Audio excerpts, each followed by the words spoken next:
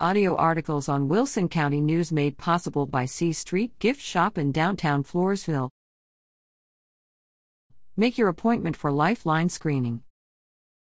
Lifeline Screening, sponsored by Peripheral Vascular Associates, will offer residents living in and around Floresville a chance to learn about their risk for cardiovascular disease, osteoporosis, diabetes, and other chronic, serious conditions.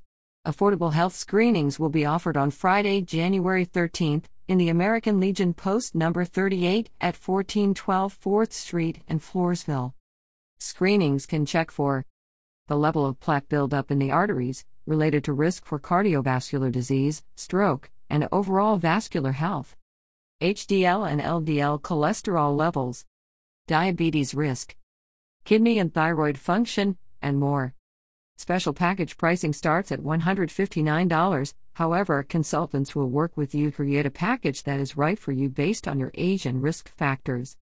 Pre-registration is required by phone at 1-877-237-1287 or online at www.lifelinescreening.com.